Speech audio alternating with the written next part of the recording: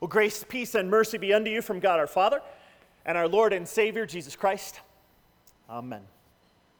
Many of you know me as a planner, as someone that likes to have things kind of measured out, meted out, done in a timely manner. It can get the best of me. I don't know if many of you are recovering perfectionists, as I am, self-diagnosed. Don't trust anyone else to make that diagnosis, so I just make that myself. Okay? Some of you are in that same boat. You get where it's at. So yesterday, the Dyers decided to go as a family to a wedding that I was performing up in Lakewood. So I might have set a time that we should leave the house, and maybe that time was met or not met. It's still up for debate on how exactly that came across. And needless to say, I told the wedding party I would be there no later than 4:30 for a 5 o'clock wedding. No later. We leave the house at 3:40 to go to Lakewood. It's 67 miles away. You do a little math there. We get on I-25, we are motoring on to the on-ramp, we are going uphill, we're in the slingshot lane, right? You know where that's the right-hand side where everyone's trying to merge. Oh, no, you go around, okay? Get to the top of Monument Hill, we are bumper to bumper. This is not good. Cinda says, get off, 105, back way, trust me, I do it. She's like, Renaissance traffic. I'm like, oh, good night, I wasn't thinking for that. Bumper to bumper for miles. We hit 105. I'm ripping it up on 105. It is glorious out. Cinda's, look, children, the camels. Over here are the buffalo. Here's some beautiful horses. And I'm like, I got to get around a passing zone here. We got to get there. We get there. I call. They're dead zones. Can't get a hold of the father. He's like, you're cutting out. And we can't communicate the message. Oh, we finally get around there, and at 10 till 5, Pastor Dyer arrives. I jump out of the car. Cinda goes and parks with the kids. I'm like, see you later. I'm out. I got the book. I'm ready to go. Hi, everyone doing okay? So we got a wedding going on here, and everything should be good. And I said, whoa, okay. So normally I've got a checklist. Normally, I go, we got marriage license, we got rings, we got a bride, we got a groom, okay? I mean, that's all good stuff. We got grandmas at this one, we got one each side. We got parents as they're applicable, okay? We got them. Chairs are set up, caterers ready. Everybody's good to go. I'm like, all right, okay. Well, let's do this thing. But see, I'm late. So I don't get through my normal checklist, okay? One thing I do, as I go up to the groom, I said, marriage license. He goes, back at the hotel. I said, how far away is the hotel? Longer than 10 minutes. I said, okay, no problem. You send somebody after the service is over. We'll get the marriage license. We'll take pictures. We'll get it all done. It's all good. Great. I said, okay, everybody, line up. Here we go. And it's outdoor at a golf course. And there's a big tree, and everybody's in the shade. I mean, it is God-pleasing the whole way around, okay? Little breeze starts to come through the golf course. It's 95 degrees. We're all, but beautiful. We walk up the center, the groom's with me. We stand up, and everyone comes down, and they line up. Everything's going perfectly. The bride comes. Now, the bride's dad died when she was young. And so one of the groomsmen stood in the place of the dad and walked her down the aisle.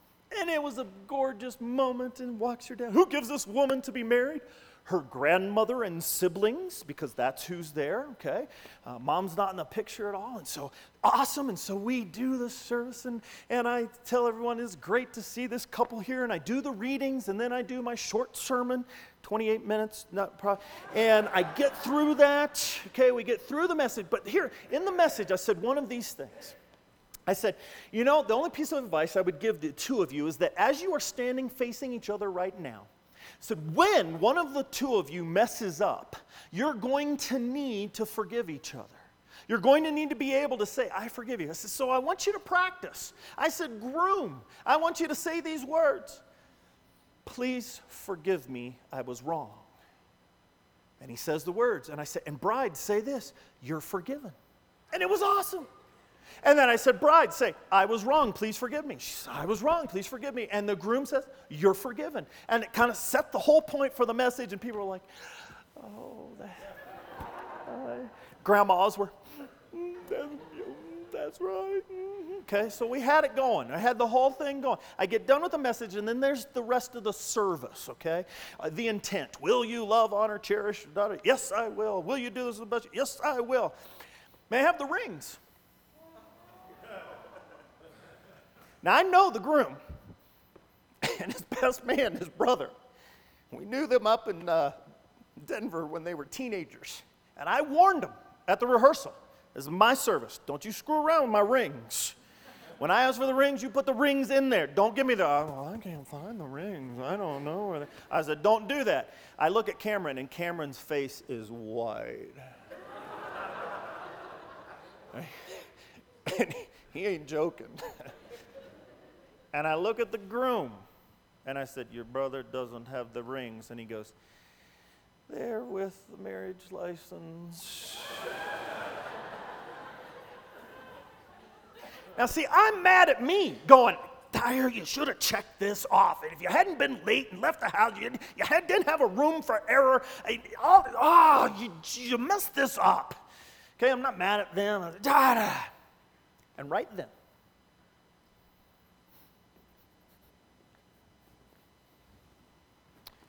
the groomsman that walked her in took his ring off and said, here, use mine. And Nick's grandmother took her ring off. And they handed it down the line. They said, here, use these rings.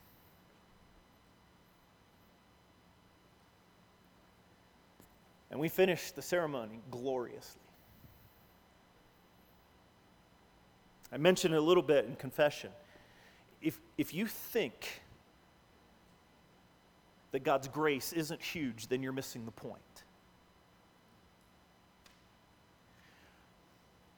When she said her vows, and after he had said, I don't have the rings, they're at the hotel, she looked at him in the face and said out loud in front of everybody, I forgive you.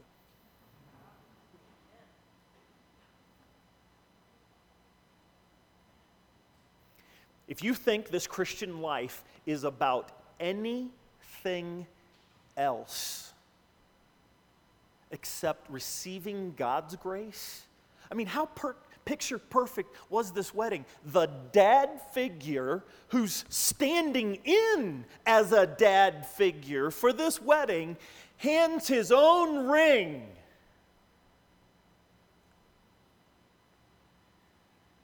That's God's grace. Undeserved. I mean, there should have been a story for centuries, not of only her forgiveness, but of how Nicholas forgot the rings, which probably still will be a story for the centuries. But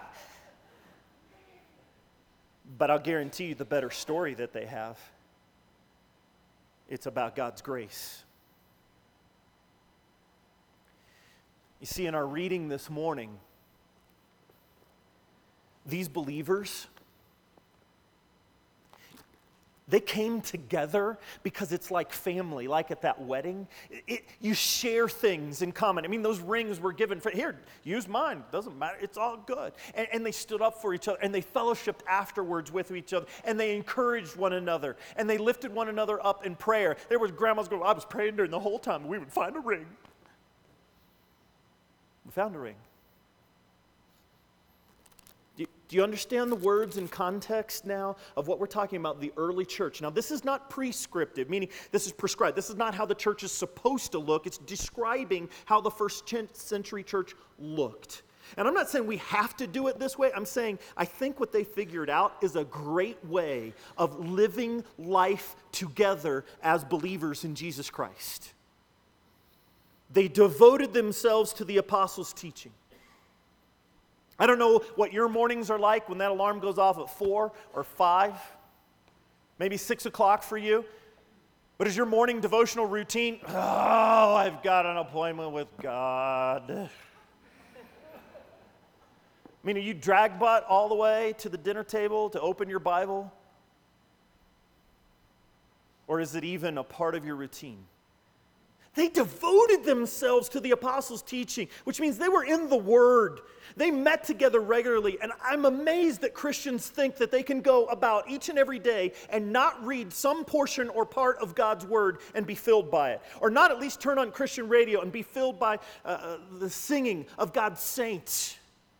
Or you can't bend on a knee and say, God, I dedicate this day to you. Lead me in paths of righteousness for your name's sake. But no, we wake up and it's, And I so wonder why Christians are amazed then that their life is no different than an unbeliever's life. Well, you don't devote yourself to God's Word. They devoted themselves to fellowship, doing life together. Koinonia, which means they shared life. It means they shared prayer requests. It means that they shared food. It's that they shared time together. But I know I don't have time to share life with other Christians. That's too bad. It's too bad because I think it's a priority that Christians, there are no Lone Ranger kinds of Christians. You don't make it on your own. Well, I wish it if my spouse would do more with me. You can wish all you want. Look, get a group, be in a life group, join some people, and do life together. Yesterday morning, we had a wedding to get to in the evening, but our life group got together yesterday morning, 10:30. We ate for 2.5 hours. Now, who doesn't want to do that? Come on. Come on. I barely even had to eat at the wedding reception. We had brunch, better known as breakfast, for 2.5 hours. I'm telling you. Okay? There were drinks, there was biscuits and gravy, there were 4 kinds of bacon. Yeah. Some of you are going, we didn't eat breakfast this morning. I'm a little hungry. I made homemade donuts. Oh, yes, I did. We had a bounce house. I don't know, we had 15 kids, all under the age, 11, 12 years old, running around. We brought 2 puppies together. It was pure entertainment for all of us. Kids in the sandbox, jumping in and out of the bounce house. Kids running everywhere, in and out of the house, all over the place. We had food coming out of our ears, and it was God-pleasing. Hey, how's work going? Hey, how's life going? Hey, we were checking in with each other. And we made time to do life together. And at the end of it, I wanted to take a nap, so I did. I took 20 minutes. I still had to work, the rest of the evening. But it was pleasing to the soul. And I know why people don't do life together. They're so busy. They're so busy during the whole week that they don't have time. The weekend, I got to do my chores. I got to do extra laundry, extra cleaning. I got to take care of the yard and do the flowers and do the gardening and everything else that's got to be done because we're so busy Monday through Friday. The weekend comes around. No, we don't have time for a group of people.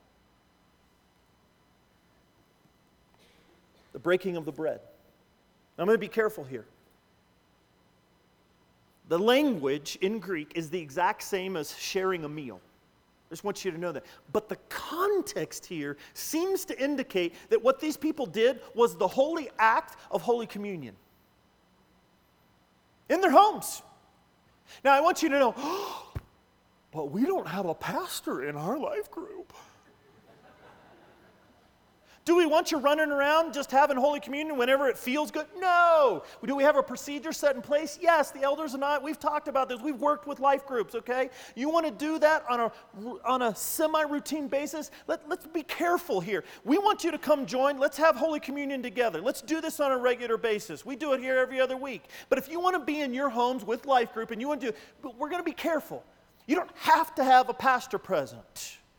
What you have to have is a group leader who understands what you all are doing and is ready to teach and to express with you the importance of what we are doing. Many of you've got unbelievers in your group. Should an unbeliever take Holy Communion just because everybody else is doing it? No. Be patient with them. Does it mean you can still have communion around them? Yes. The point is we say, hey, here's fellowship. We want to be together. We absolutely want to be together around God's gifts of grace. And they devoted themselves to prayer. Devoted prayer. Not you're trying to get on the on-ramp and it's, oh God, protect me. But it's praying for others. It's asking for God's divine intervention into the lives of your family. It's asking God on a regular and routine basis to soften your heart so that you can by grace, be transformed into the servant that God would have you be. It is praying for people across the world and people around your neighborhood, your workplace. I got an email Friday, a couple, they went away on vacation. She emails and says, hey, we're stopped off at a fast food place, and I've met, and she tells the name of this boy. He's 15 years old, and I found out that we share a birthday on September the 13th, and I was like, who is at a fast food restaurant finding out the name of a guy and how old he is and when his birthday is?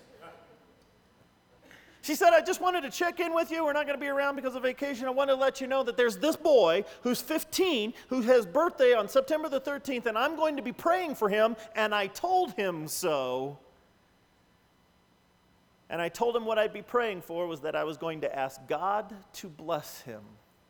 And he stopped me and said, no one has ever prayed for God's blessing for me. Now do you get a picture of what I mean by devoted to prayer? To a stranger even?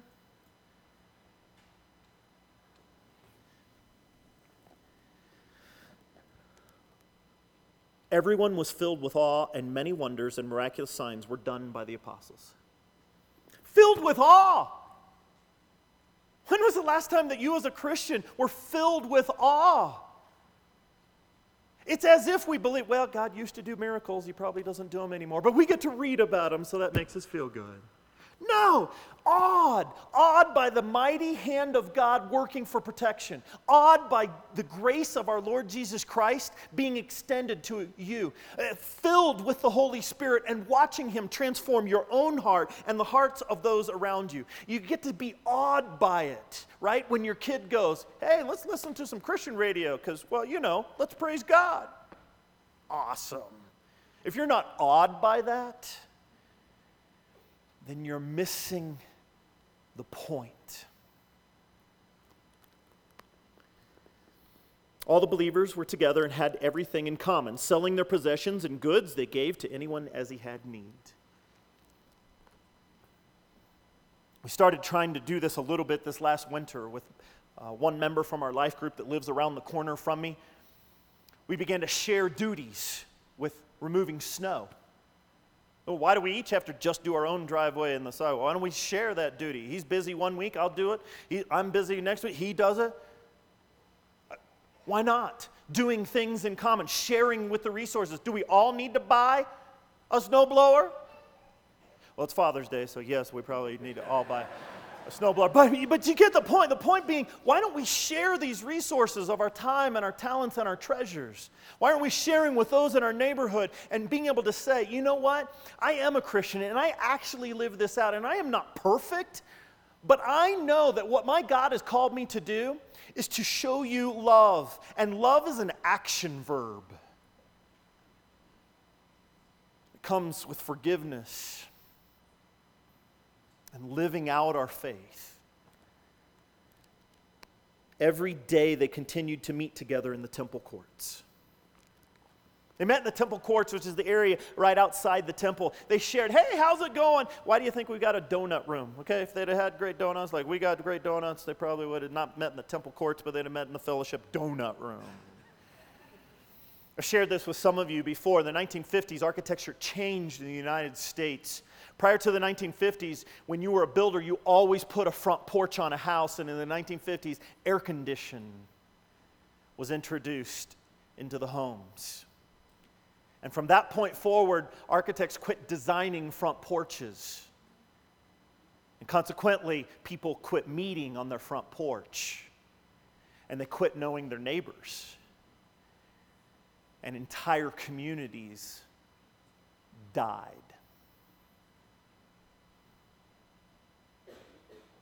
Where do we get off working so hard, so long, that we have the audacity to drive home, maybe wave at our neighbor, open the garage door, drive in, pull the garage door shut, and for the next 16 hours, retreat?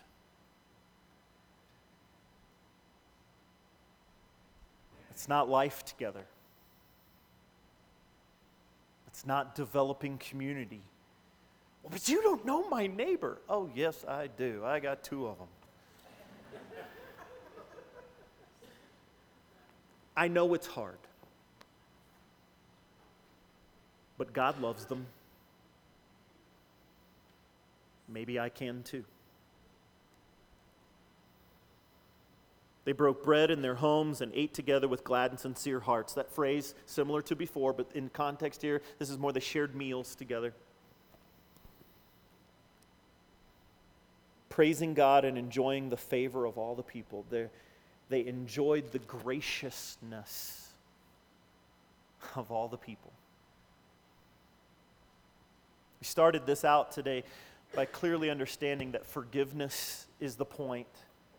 And once forgiven, then we are to forgive. We are to be gracious.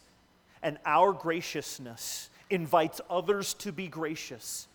Our love invites others to love. You say, but it's risky. If I put it out there, I might get stomped. Yes, you will. But I'll guarantee you, it'll never be God. It'll never be God the Father. It'll never be Jesus Christ, His only Son. It'll never be the Holy Spirit that will spurn you and turn you away. They are absolutely wanting to koinonia with you at all times, to do life with you. And by God's grace, He does. He lives in us and does life with us. But folks, now the step is to live that life together with an open chair or 2 for those that are outside of you.